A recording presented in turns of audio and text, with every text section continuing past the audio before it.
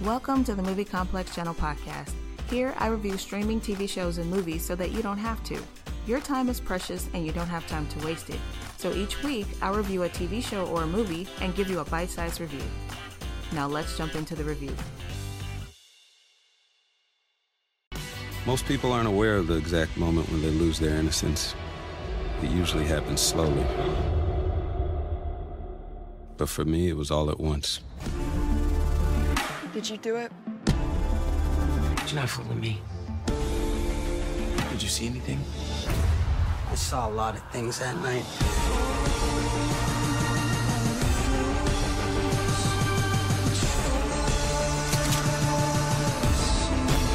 Our town was put under a dark spell in the summer of 1995. I was 15 years old.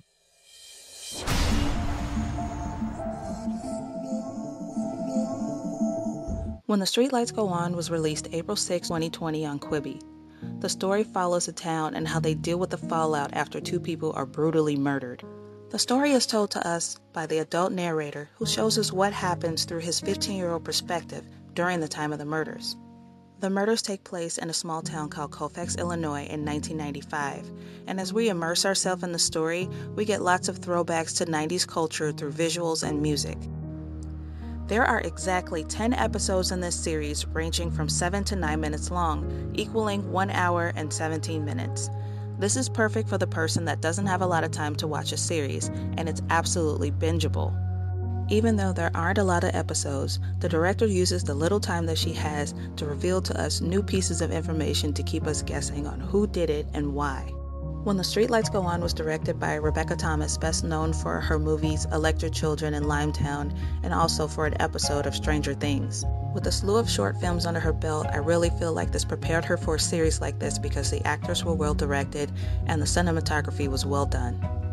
I hear a lot of criticisms that the story takes itself too seriously, but honestly, I enjoy it because it makes it feel like the retelling of a true crime story. All in all, good story, good pacing, and a great introduction to Quibi. I give this show a 7.5 out of 10. Rotten Tomatoes gives it 71%, which is a decent rating for a decent show. I'd recommend this show to anyone that loves 90s nostalgia, loves a mystery, and doesn't have a lot of time to watch it. Even though this show is billed as a murder mystery, it's more dramatic in terms of how characters deal with the situations and people in their environment during the times of the murders. So if you're not a big fan of that, then this show might not be for you. And that's my review for When the Streetlights Go On. This is Movie Complex, your place for bite-sized Quibi reviews.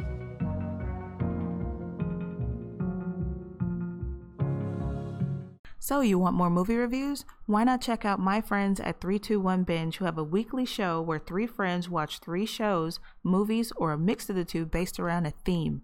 Spend your morning with them as they discuss, rank, and probably argue about what they did right, how they went terribly wrong, and everything in between. Thank you for listening to the Movie Complex Channel podcast. Don't forget to subscribe, download, and share episodes so that I know you enjoyed it. See you next week.